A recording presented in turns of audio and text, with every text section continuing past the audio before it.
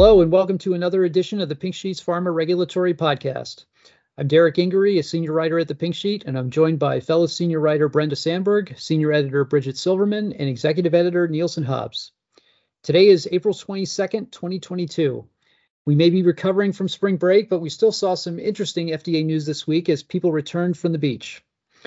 First, we're going to look at COVID-19 vaccines. The CDC's Advisory Committee for Immunization Practices met to discuss the booster policy going forward. Brenda, it seemed like some of the experts think the goal should no longer to be preventing infections. Yes, that is. They weren't asked to vote on anything or make recommendations, but the basic question posed to them was, to talk about the primary goal for future doses and what would be important to review. And there was an overwhelming crescendo of opinion that any future booster doses, they should be taken to reduce infection. They shouldn't be taken to reduce infection, but they should be taken to reduce severe disease, hospitalization, and death. And there was discussion of, some data was given about the efficacy of boosters and the overall take on that is that there's really very incremental advantages of getting a booster, and it's a question of whether it's worth that. And there was also quite several times mentioned a booster fatigue, that if you are trying to ask a large portion of the population to get a booster every 4 to 6 months, it's not sustainable, and the population just won't do it on the higher of it, and also it could affect the views that people have of the effectiveness of the vaccine program. Go ahead, Derek. Sorry, I was going to say that's interesting. I guess I don't know. Maybe I'm just still kind of blending together all of everything, all the vaccine policy decisions that have been made over the last 2 years. But I mean, is that a big change in position to just say we're only vaccinating to prevent, hospitalization and severe disease? Because I mean, there was a debate early on whether or not these actually prevented infections, right?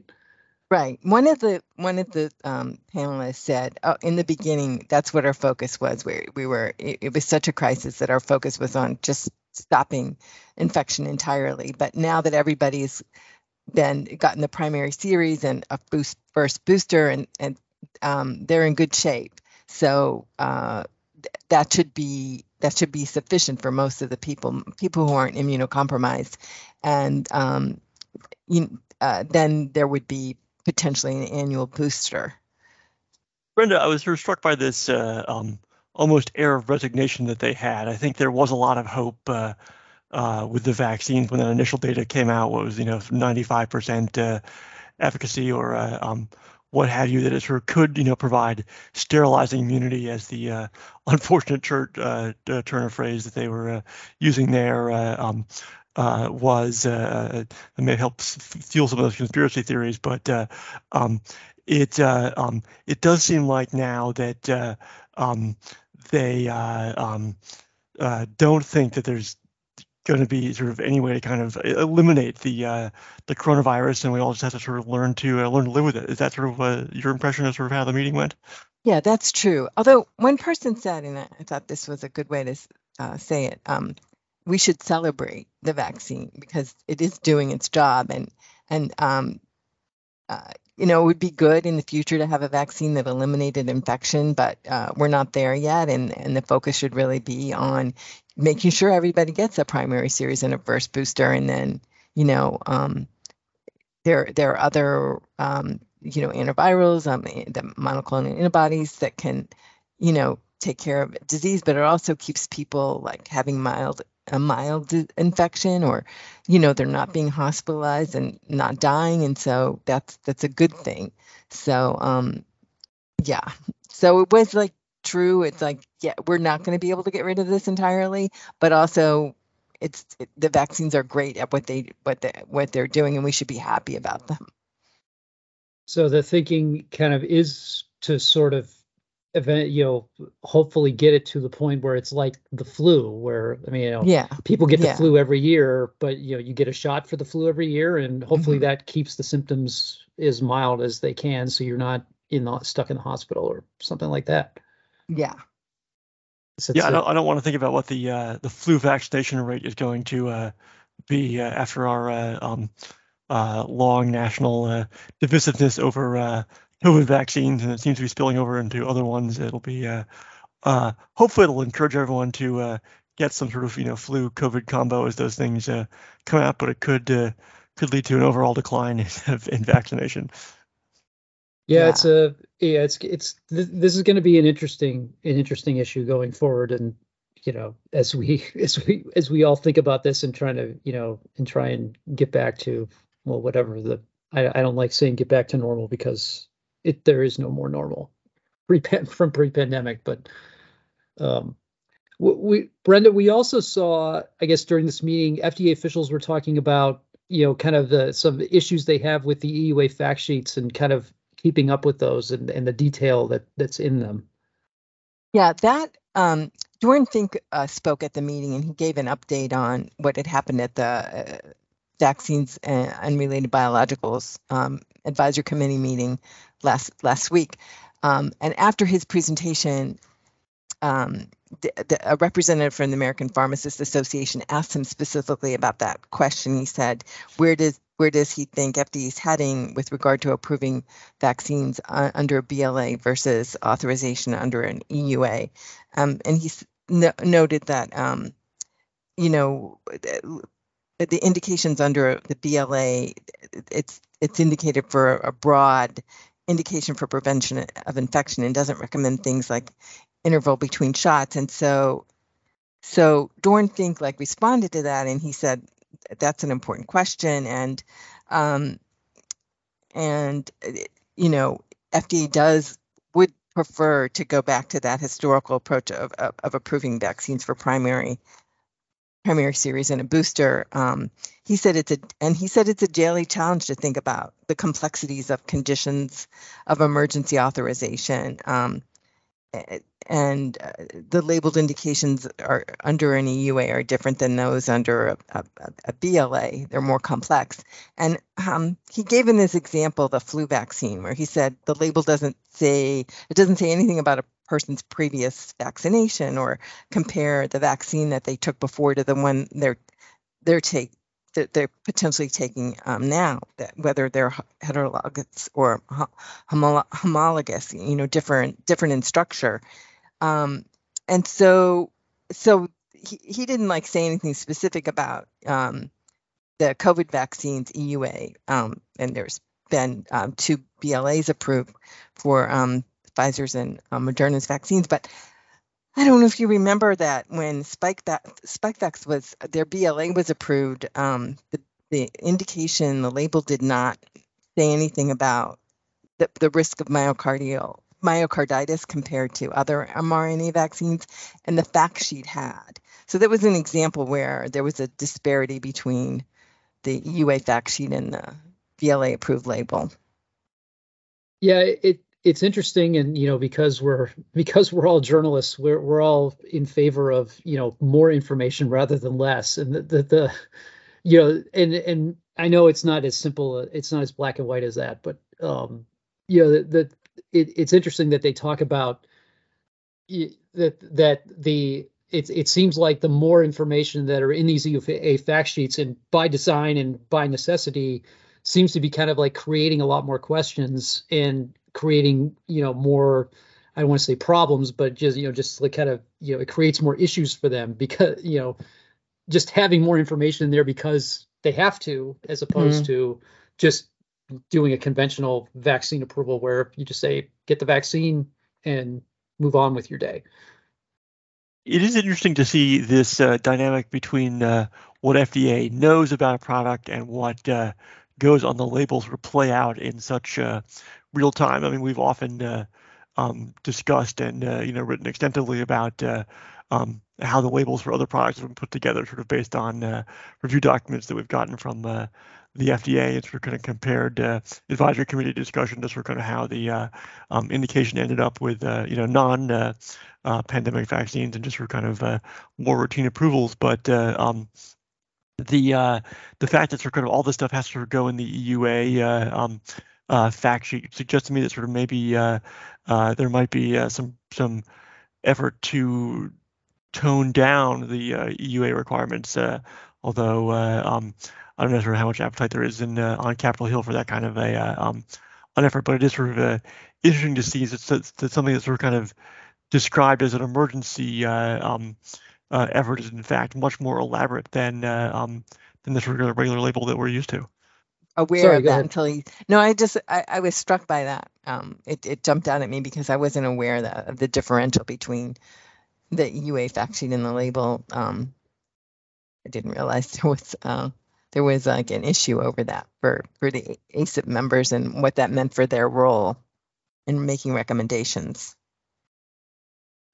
Yeah, you mentioned too that there were comments that we need to celebrate, kind of the vaccine and development of the vaccine and so forth, and we've heard that a lot, that this is basically a scientific miracle. But I mean, it's also a miracle that we've basically come from knowing essentially nothing about how an mRNA vaccine for COVID would work to, in 2 years, having enough to do how many pages is the fact sheet? Like 25 or 30 with, data, and in a lot of cases, really specific data on adverse events and how the different vaccines work with each other, so you can do heterologous boosting and so forth. I mean, it actually is pretty impressive that they've been able to come up with, basically make this problem for themselves. But this is definitely something to watch, and certainly we'll continue to move. As we continue to move towards the next phase of the pandemic, we'll have to see how the FDA and the CDC move on. Kind of move this issue forward. Right. The VRBPAC meeting last week focused on, they were asking about how to go about making strain changes in the composition. So the focus is on getting ready for, a booster, kind of a fall winter booster for COVID vaccination. So it seems like that they're moving ahead with that and on different tracks, and ACIP didn't really address that. I mean, obviously there'll be another meeting that issue will be raised, and they'll be, looking into, approving the next booster, but that detail wasn't in this meeting. It was more a very broad discussion. Yeah, it'll be interesting to see what what the topic of the next discussion is too, as they keep going forward on this. Next up is new FDA guidance to better ensure clinical trial diversity. Bridget, you looked at this. It seems like the agency wants more plans now.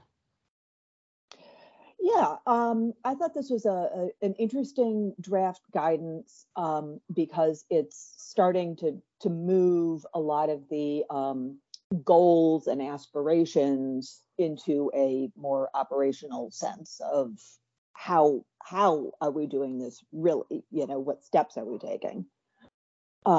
So the draft guidance on diversity plans to improve enrollment of participants from underrepresented racial and ethnic populations in clinical trials was released on April 13th. And it focuses on these diversity plans, which you should be discussing with FDA as soon as practicable, the guidance says, and certainly no later than the end of phase 2 stage. And the idea is that this plan would take be a pretty broad document that starts with your overview of disease and condition, talks about your the scope of your medical development program, goals for enrollment of underrepresented participants, and then a specific plan of action to enroll and retain diverse trial participants. And you need to describe in detail specific operational measures to enroll and retain diverse patients. And then you need to, throughout development, be updating the diversity plan with your status of how you're meeting your enrollment goals, and also setting out a plan of, if you miss your enrollment goals, what are you going to do to collect post-marketing data? This is largely sort of an administrative thing, but it's also, I think, a significant, as I said, in moving from aspiration to reality. The draft guidance is written by or developed by the Oncology Center of Excellence's Project Equity Initiative, but they worked with the Drugs, Biologics, Devices Centers, and the diversity plan concept applies to drugs, biologics, medical devices. This is an FDA-wide initiative, and one of the things that I thought was interesting about the guidance is that it points out that how the increasing reliance on relatively small studies, intermediate endpoints, innovative study designs, all of these things that work to expedite development, especially in serious or rare diseases, make it a real issue for diversity, and making sure that you get the diverse trial population when you've got such a tiny group. The one of the interesting things is that this diversity plan really sort of fits in with a lot of legislative efforts, and legislative action on autumn, and in particular, the diversity plan draft guidance seems to align well with the DEPICT Act, which also calls for sponsors to develop an action plan about how enrollment targets, and requiring an annual report on progress. So, I think that this is a small and somewhat technical document, but it is another step on the road. Sure, we've certainly seen a lot of commitment by companies, especially over the past few years. Following the outcry over the murder of George Floyd and push for more equity, stemming from those movements.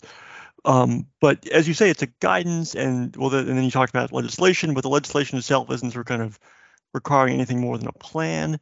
Do you see companies that sort of don't follow this guidance getting in trouble somehow, or is there sort of more of a stick coming down the road, or is it just a good roadmap for planting some carrots that companies should be well advised to follow?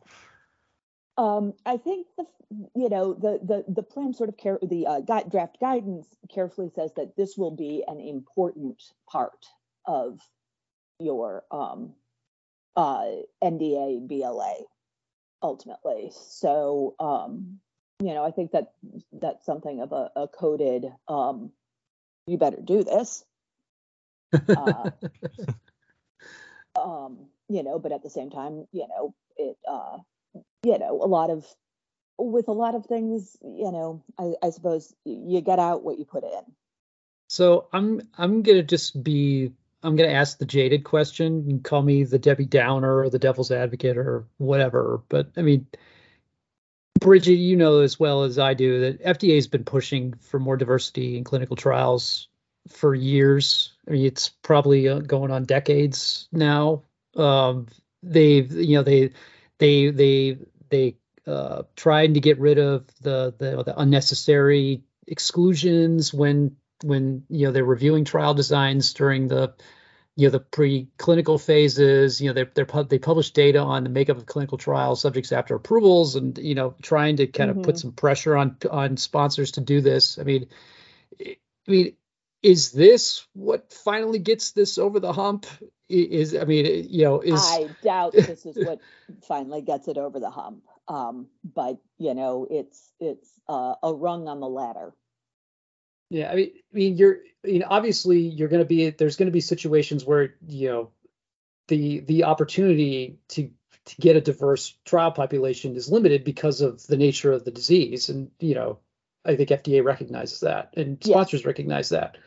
But, we've seen it, we saw it with the vaccine trials where they kind of tried to do it, and then it became kind of, the numbers kind of lagged, and, and people, there was criticism of that. So I'm just curious if, saying you have a plan, you need a plan ahead of time, but, we all know plans get changed, and, plans get thrown out in the midst of, trying to enroll trials. So, in theory, the guidance sort of is preparing for that, because it says that, your metrics to ensure enrollment goals are achieved also need to come with specifying actions to be implemented if the enrollment goals are not met. And then it does specifically mention that, how are you going to do this post-marketing? FDA does have the ability to impose post-marketing requirements and commitments, and I think it might be signaling that the chickens are going to come home to roost at some point. I don't know. I was just going to say, I noticed in advisory committee meetings, members will ask specifically that question and hone in on it. And I don't know if that's new, but it just seems like much more attention is being paid to it by the public and now by FDA. Well, not just now, but for a long, long time. But I just feel like the pressure has built up, and that it becomes a public affairs kind of question. Everything is honed in on that. So if a study doesn't have diversity in enrollment, the company is called out on it publicly. Yeah.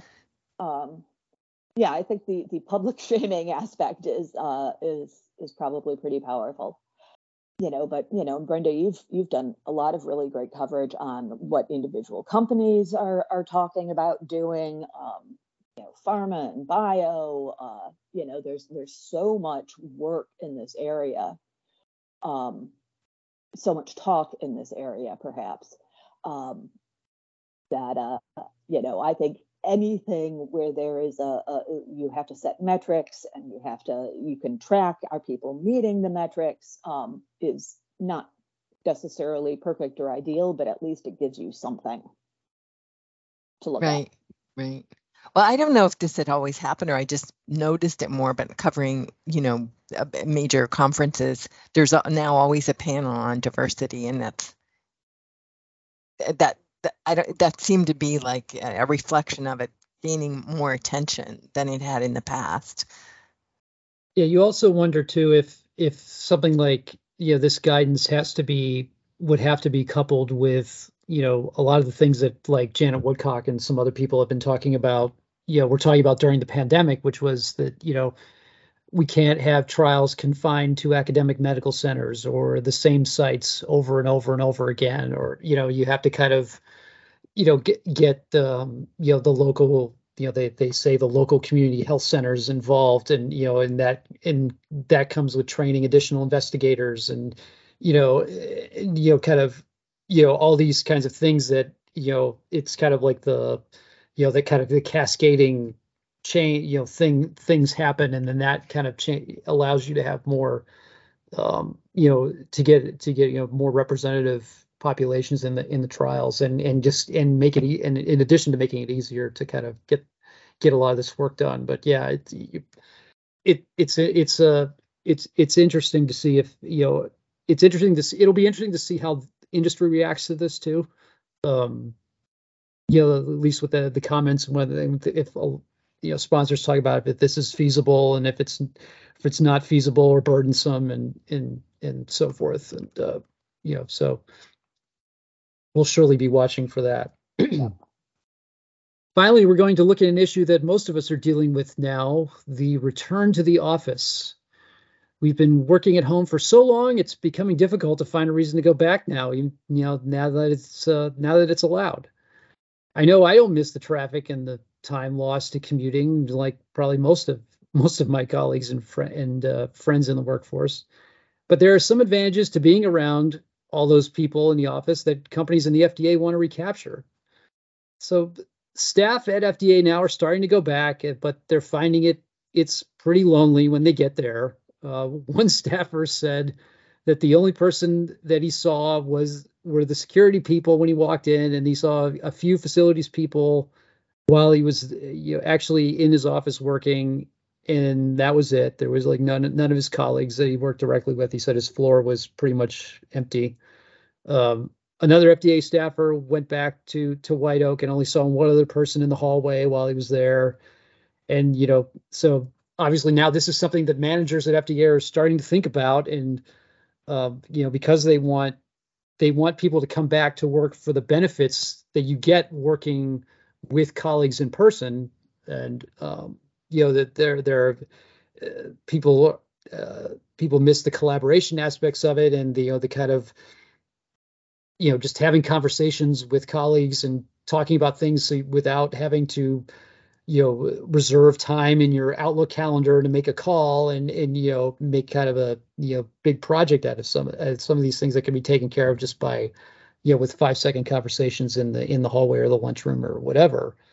FDA has kind of an interesting kind of policy set up now where they're requiring employees to be in the office one day a pay period, which results in about twice a month. And they can't really kind of coordinate that entire teams are in the office at the same time so they can collaborate, but you are starting to see that some of the industry folks that I heard talk about this are saying they're starting to kind of try and do that at least as much as they can. But I'm curious what you all think of this. Obviously, we don't have kind of the same situation that the FDA had before the pandemic and now during the pandemic. But do you think we're seeing kind of the future of work at the FDA here with kind of remote and then maybe kind of showing up at the office once in a while? Yeah, I think that's the way that most offices are going to be going, I suspect. I also have full faith that FDA staff is going to be able to figure out how to make sure that all the team members sort of show up on the same day, even if it's not sort of mandated to do that. Obviously, if you have to be in the office anyway, you might as well make it worth your time by picking the day that sort of kind of most of your colleagues will be in there, and they've accomplished a great deal in the pandemic remotely, so I'm sure they can crack that scheduling nut too. But it's funny to think of White Oak as empty because before the pandemic we were always writing about how overcrowded it was and how they were sometimes we're kind of forcing remote work on people, or we're kind of having to go to satellite offices because there was just not any room in White Oak. And now Derek, you're reporting about how when they recruit people they say you'll never have to come into the office, and so it's sort of kind of the world has turned upside down, or at least we're kind of the office chairs have turned upside down, or that's just how it's going to be going forward. Yeah, it's interesting how the pandemic has kind of revolutionized the way the FDA is able to recruit, because part of the problem and we wrote about this a lot beforehand, was they couldn't recruit enough people. And part of the problem, part of the issue was you had to be in the office, you had to be in the DC area. So, now that you're able to, and they would talk about how, like, if somebody decides to move, well, they have to quit and they can't stay. So now you can say you can be fully remote, you can work wherever you want. If you want to move to, say, you're in the DC area and you want to, go to warmer climates or go to be closer to your family or your grandkids or something, you don't have to quit your job and do something else. You can you can keep working. And they said that's helped them retain a lot more people. It's expanded their candidate pool, for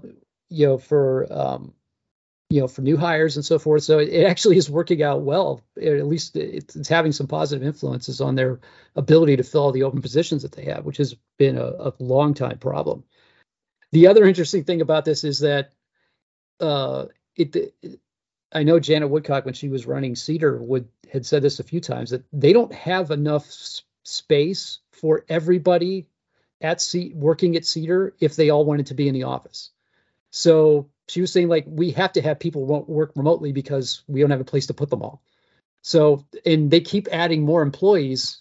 It seems like every year, every user fee cycle, they say we're going to hire an additional X number.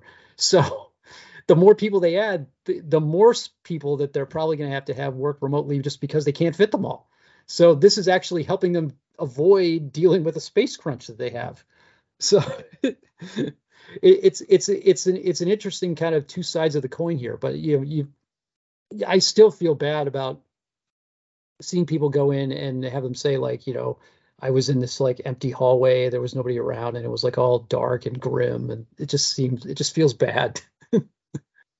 Yes, that's certainly not an incentive to go into the office if you're just kind of sitting alone with the motion sensor lights clicking off every so often. That's not a fun way to be working. Yeah, we had an office that had that problem where if nobody moved for a while, the lights would all turn off. Yes, it speaks from experience. That kind of don't get too immersed in your work, you'll end up in the dark. Yeah. Yeah. Well, that's all for this week. For more, check out our website at www.thepinksheet.com.